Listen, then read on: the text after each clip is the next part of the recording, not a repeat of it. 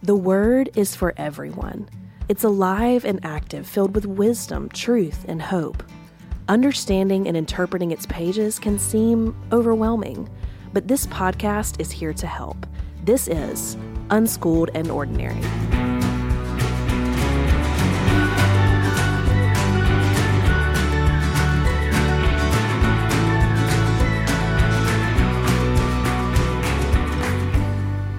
Hey, what's up, everybody? Welcome back to the Unschooled and Ordinary podcast. It's so good to be with you. I'm Tyler. I'm here with Ben, Angie, and Brandy. We've got another episode for you. So, Ben, not only are you Mr. Commentary himself, but you also have a great question for us to get us started. So, I do. What is that question today? It's simple. Great questions don't have to be complicated. So it's just real simple. When it comes to pets, do you prefer dogs or cats? Definitely dogs. Well, let me give you a little backstory. When I was a child, I loved cats. Cats were my favorite. Then I realized they were evil. When Nancy and I got married, we agreed no cats. And within a couple months, Tanner Ross brought Nancy a cat, a little sweet kitten. She was his teacher. He brought her a cat. It was weird. And so I walk in to my house, and we've got a cute little evil cat. And I pick her up. Her name's Puma. And she peed on me. She's still living. Oh. 10 years later, unfortunately. That's impressive. But I do have a dog who I love. Her name's Allie. She's a golden doodle. She's the best. Awesome. Aww. So you have a dog and a cat? Yes. Okay. Awesome. Brandy? I prefer neither. Wow. Do they make too much noise, like when they drink water and eat their food? And swallow. Okay, valid. But I just feel like I have enough responsibility in my life without adding another living being that needs me. But with that being said, my daughter loves cats. We had a cat, Whiskers, for a couple years. She's no longer with us, though. Rest in peace. R.I.P. And my sister lives with us right now, and she has two massive dogs in our house. That you love. I love them so much.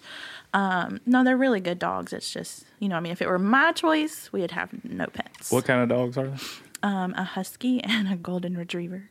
Like humans. Beautiful. So I have two more humans basically in my house. There is a lot of wisdom in that statement that you said that dogs come with responsibilities. Oh, like a lot. Yeah. Or even the cat. I might prefer a cat just a little bit because cats are like, I don't need you. They're a little more independent. Yeah. So that was a little better, but they are a little evil too. I understand, Tyler. Yeah. They can be handy, though. They can. They get those critters for sure. Not my cat. She's never killed anything. We have 2 dogs and a cat. We used to have more than one cat. I like to try to keep a cat outside to help with the critters. But we're down all of our cats. Y'all had a tough time. We had a tough stretch with cats. You tried, though. We got Wiley the Coyote out there.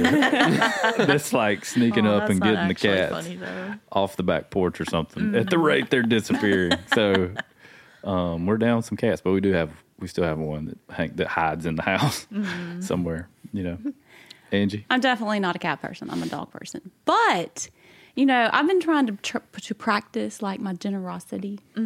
So I think we should have a podcast giveaway. To a lucky listener. Yes. And I have the perfect giveaway. Okay. A black lab. That's beautiful. Going to be 4 in April. Named? And I will give this dog to you. Named? Today. Already I has will a name? deliver him to your house. Duke. He is. He's incredible. Everyone needs Duke in his life. And honestly, Tyler, you were telling that story. I think I might just come drop him off at your house. Y'all seem to take in strays very well, whether or not you want them. And they live. I don't. She's not joking. No, I was going to give say, you this I dog don't today. think Angie's joking. I'm to the point. I need to get rid of this dog. If you want a cute dog named Duke, email Angie at angie@venturechurch.org. I just need to know he's going to be loved. So I'm so glad you asked that question. So perfect for me today. There you go. God just lines things up. What are we talking about, Tyler? I was wondering if we would ever get to the topic. So in the series 21 Days of Prayer. And today we are going to look at the Lord's Prayer, as we call it, found in Matthew chapter 6. And this is where Jesus teaches his disciples, and thus us, how we can pray. All right, Matthew chapter 6, starting in verse 5. And when you pray, you must not be like the hypocrites, for they love to stand and pray in the synagogues and at the street corners, that they may be seen by others. Truly I say to you, they have received their reward. But when you pray, go into your room and shut the door and pray to your Father who is in secret, and your Father who sees in secret will reward you. And when you pray, do not heap up empty phrases as the Gentiles do, for they think that they will be heard for their many words. Do not be like them, for your Father knows what you need before you ask him. Pray then like this: Our Father in heaven, hallowed be your name. Your kingdom come, your will be done, on earth as it is in heaven. Give us this day our daily bread, and forgive us our debts, as we also have forgiven our debtors. And lead us not into temptation, but deliver us from evil. For if you forgive others their trespasses, your heavenly Father will also forgive you. But if you do not forgive others their trespasses, neither will your Father forgive your trespasses. It's pretty straightforward, right there. Yeah. There's a lot. What part do you want to hit on first? Any ideas? There's so much in that we can unpack. Yeah. Well, I think it's probably a fair assessment to ask. Like, have you ever wondered, well, what's the point of prayer, right? Where is it? Verse 8. Yeah, verse 8. For your Father knows what you need before you ask him. Mm-hmm. So what's the point?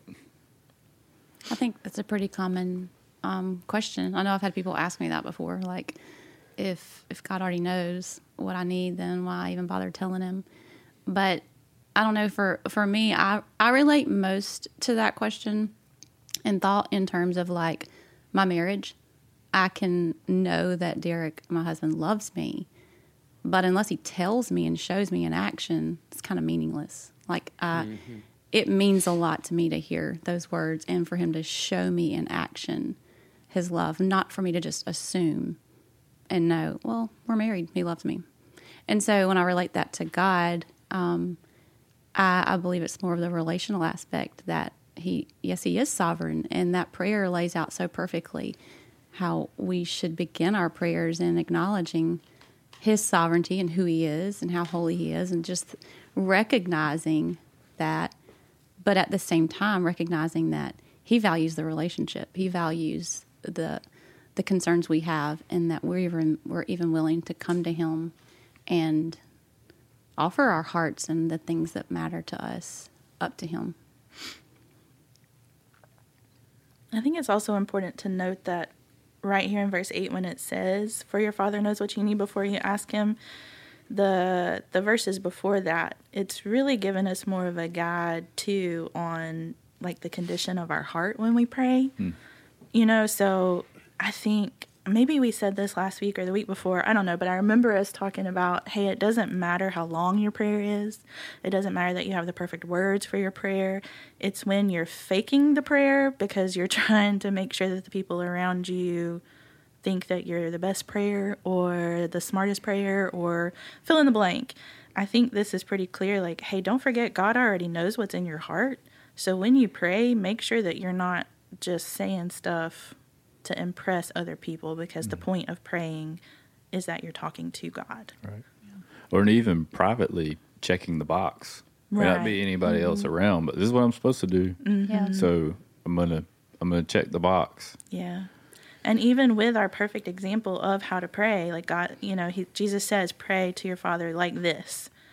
But it's also easy for us to repeat even that prayer silently or in front of other people with the absolute wrong intention. So, yeah, I think we would all agree that when we pray, praying with our heart is probably a good way to go.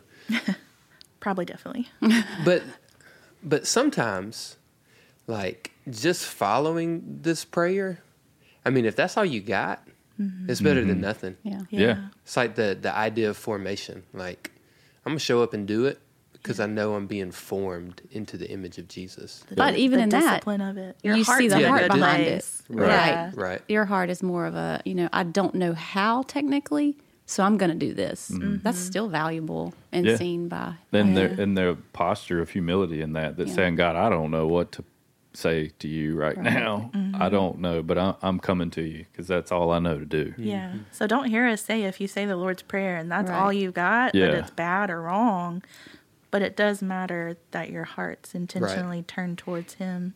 I had never really noticed how much the Lord's Prayer is a director of the posture of our heart. Like the whole thing, like we just had that conversation. But as I read down it, the thought that kept coming to my mind was that the Lord's Prayer continually puts me in my place where God is big and I'm small. Mm-hmm. And so even like that, that entire prayer is outlined in a way of proper positioning, right? That He is big, I'm not. Another, like along those lines, I've never noticed, I guess, it never says me either, even when it's talking about us, it's us, it's never give me what I need, give us this day, forgive our debt, it's not me centered. Yeah, and the order of that too, I noticed with the wording, because it goes from you and your talking about God, hallowed be your name, your kingdom come, your will. It's all about Him at the beginning of the prayer first. Right. And then moves into a posture of us, as in, us and our neighbor. And I've also read where that's reflective of the two greatest commands He gave, of to love God first and foremost with all of your heart, soul, and mind, and then love your neighbor as yourself.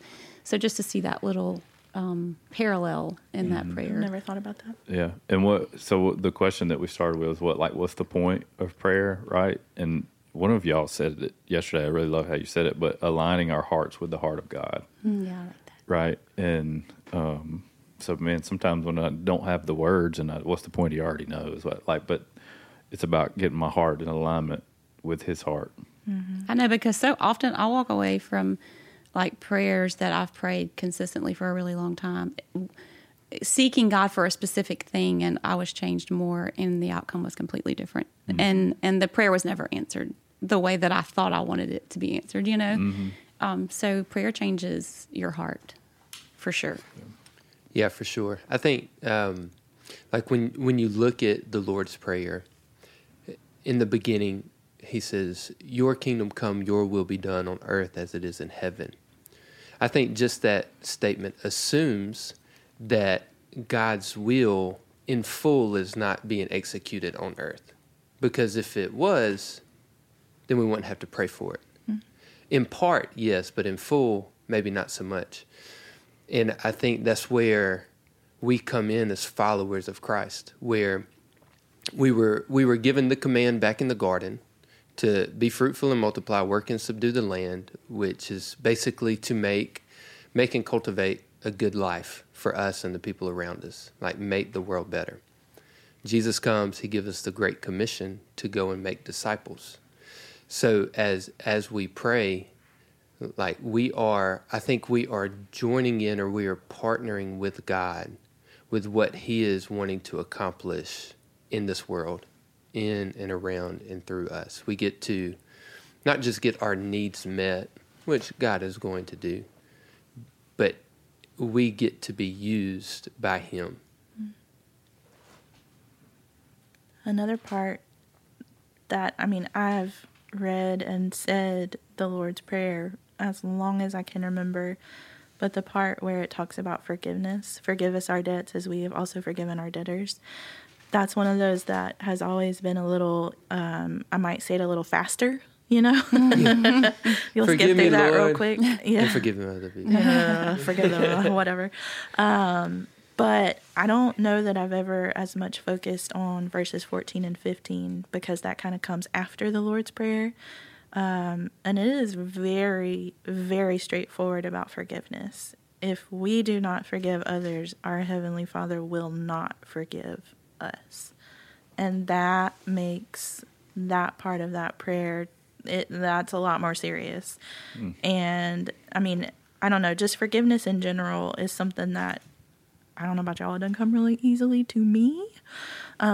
Maybe outwardly I can say that I have forgiven someone, but for sure, like the internal, my heart, since we're talking about the posture of our hearts, I don't know that my heart's always in the right posture when it comes to praying for forgiveness. It's more like, God, maybe, I guess, help me forgive them. I don't know.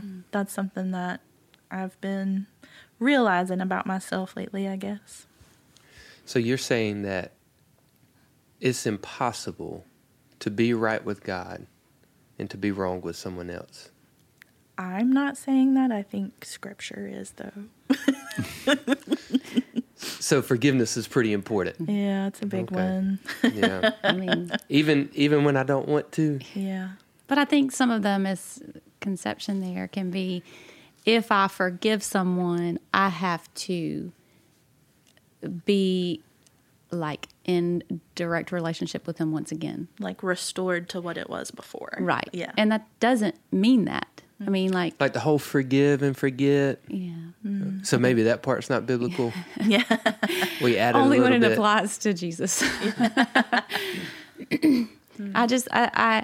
I think that could hold us back in thinking that if I forgive this person, then I'm going to have to be restored in my friendship or my relationship with them as it were before. Mm-hmm. And that's not necessarily true. I mean, forgiveness is affecting the condition of your heart, and the other person may or may not ever even receive it, but it is a command that God gives us the opportunity to be involved in.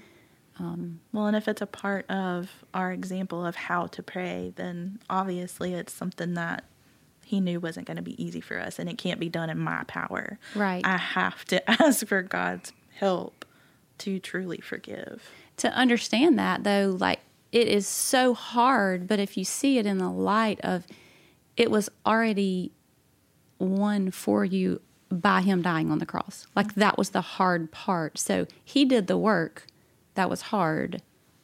We don't need to take on the responsibility of thinking that it's impossible. Like, if we, like you said, do it through him, that's the only way that true forgiveness is going to come. And eventually compassion will be born out of that and not bitterness. But with not forgiving, it's a matter of time before bitterness and resentment just kind of takes over. Yep. Yeah, and is there an element, too, of my unwillingness to extend forgiveness? I'm also coming at it from a posture of not recognizing my need for forgiveness from God. Mm-hmm. You know, I think there's some maybe some pride. That's exactly the word I was thinking. Yeah, that I lose sight of my need for forgiveness, right? When I'm Unwilling to extend it to others. But then on the other hand of that, when you do understand that need and you accept it, in reality, it should be seen as a gift and easier to extend because you've realized the value of what you've been given. Mm-hmm. So we're saying forgiveness is definitely necessary for all of us, but to give whatever person full access back into your life may not be necessary. Right. May not even be wise. Yeah. Right. Those two things, I think, Angie, you said it, I think, beautifully about like just our first go-to misconception that is a barrier for us a lot of times is that because if I forgive, that means this has to happen. Right. Yeah. Like, and that's I'm not willing for this path to be like it was before. Yeah. So therefore I'm not going to extend forgiveness. Right. Is that kind of what we're saying? Forgiveness and boundaries can coexist. Right. Yeah. So forgiveness And would be should. the first step. Yeah. Reconciliation could come. Yes. Like the But relationship, it's not a guarantee. right? The relationship could be restored to what it was, maybe even better, but it's not a guarantee. Yeah. And that's not what we can control. But we can control our heart before the Lord. Yeah. And be willing to be obedient to what he says. Yeah.